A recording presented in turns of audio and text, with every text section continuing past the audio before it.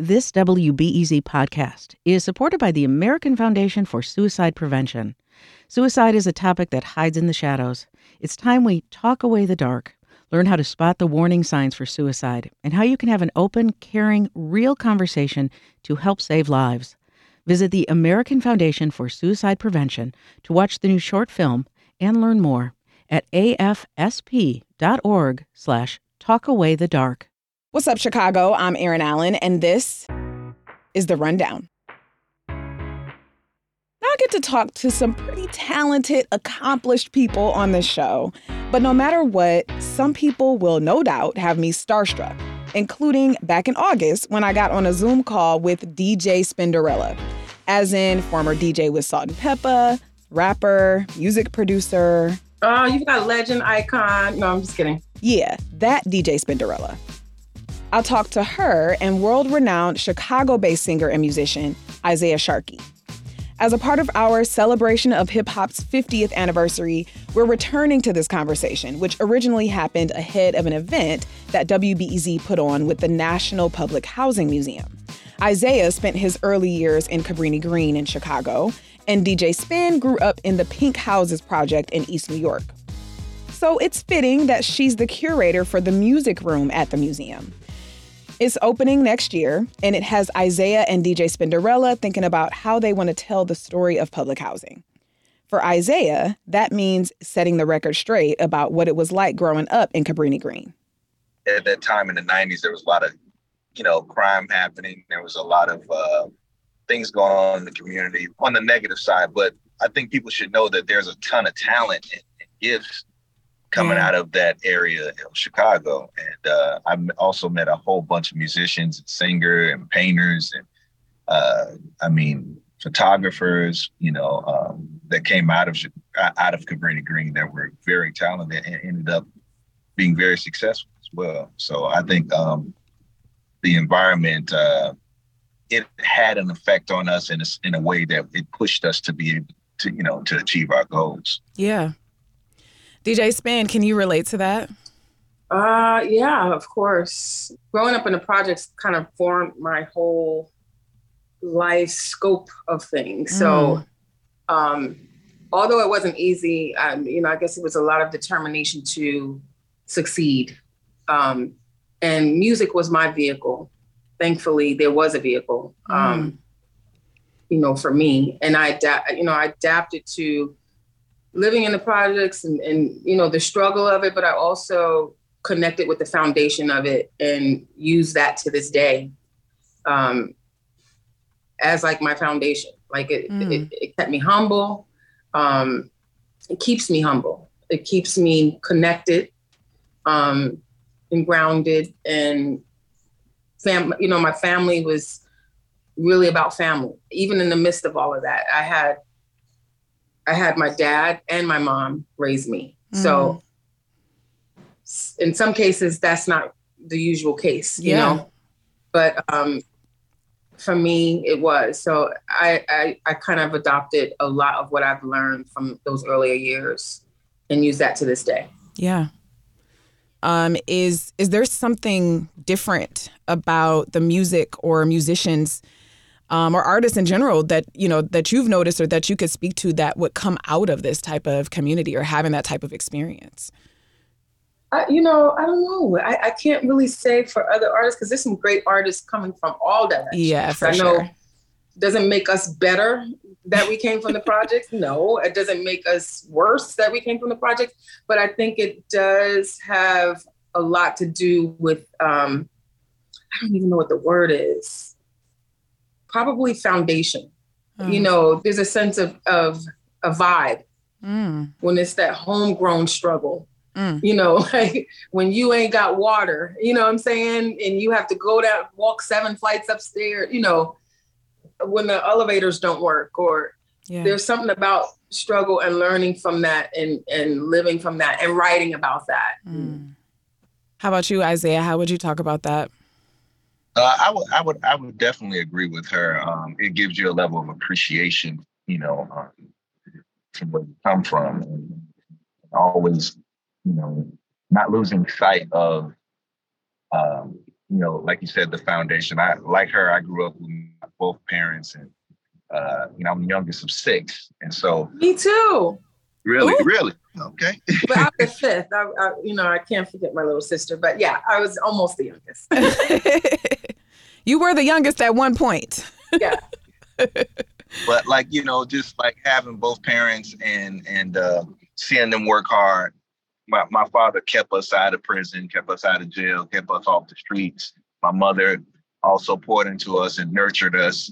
And in the midst of all of what was happening in our environment. And so, I think that it like she said, it doesn't make us better than other artists or less than other artists, but I do think it gives us more of a story to tell when we're writing music. And also being able to connect with people that are probably still in those same environments.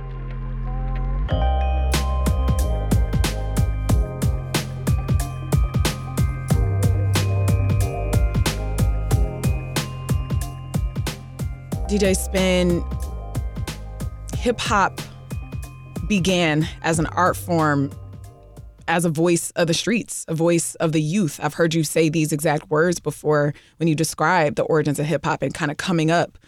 A lot of MCs, dancers, DJs grew up in public housing, right? They grew up in these types of kind of communities, these types of situations, without a lot of financial capital. But now it seems like, as you mentioned before, a lot of different people who are talented can get into the art form no matter, what their background is. I wonder what it's been like for you to see that transition happen with the art form. It's surreal in a sense. Mm-hmm. I often reflect. On just memories of when I started and just why I've been chosen to be in the seat that I'm in, and grateful, of course. But to see the growth, to see the branches of this tree continue to grow outwardly, the good, the bad, and the ugly. I've seen it all. It's what life is. If you think about it, hip hop is growing with the curveballs, mm-hmm. but it's also beneficial to our life itself and our families. And, it's feeding us. It's been feeding us. So celebrating this 50 years is not just, people are just buying into it like it's just whatever. But for me, it literally is everything. And I just don't know where I would have been if it wasn't for this whole, the culture of hip hop itself. So it's good to see where it's come. I do believe we have a lot of work to do though. Tell me, I have so many follow-up questions from what you said. That was just so rich. I heard you say, you're kind of juxtaposing hip hop on life itself, which is really extremely powerful. I heard you say that that the art form feeds us. I would love to hear more about that. What does that mean for you? Well, hip hop is everything. Like, it's a mood. Yeah. It's a culture, of course. I don't know what comes first, with it. But it's like my life. So I guess the best thing to do is to pose this question to you. Imagine life without it. I can't. Immediately when you say that, I'm like, I can't. We did have soul music. We did have, R&B. We did have, our ancestors' tribal music. I think this is all a form, it's an extension of all of that. But this was the kid's voice. This was the voice of the youth. Yeah. And how magical, to know that if you wasn't going to listen, if the adults wasn't going to listen, we going to listen to each other. Yes. And not only that, who would have thought 50 years later that this would feed all of us?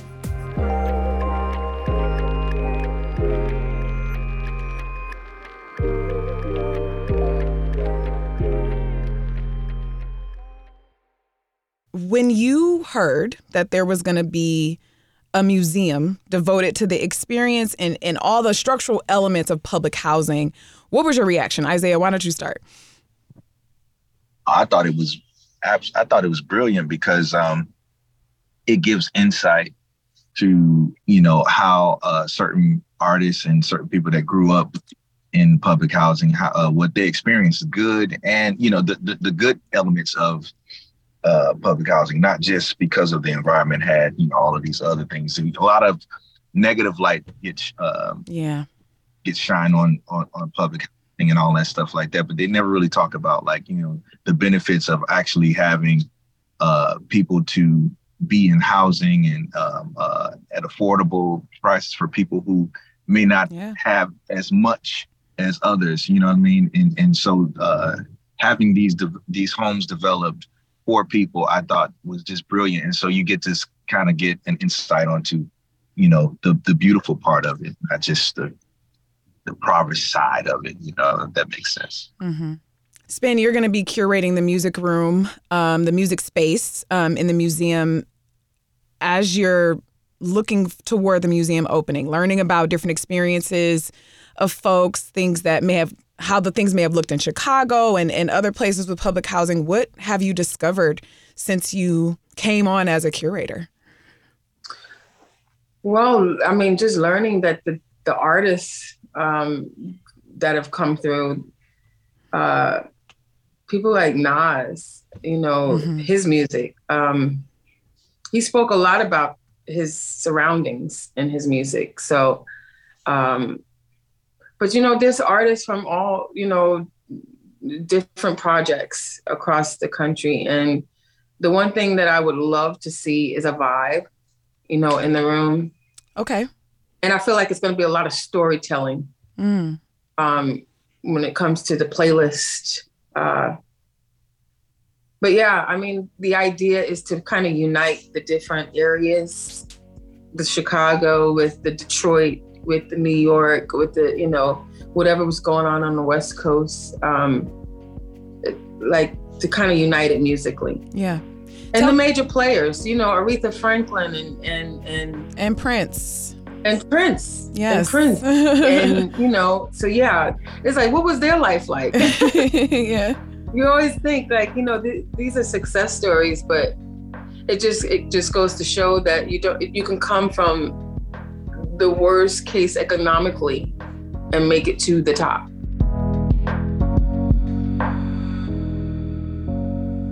DJ Spinderella is a DJ, rapper, and music producer, and she's a curator with the National Public Housing Museum. And Isaiah Sharkey is a Chicago-based singer and musician.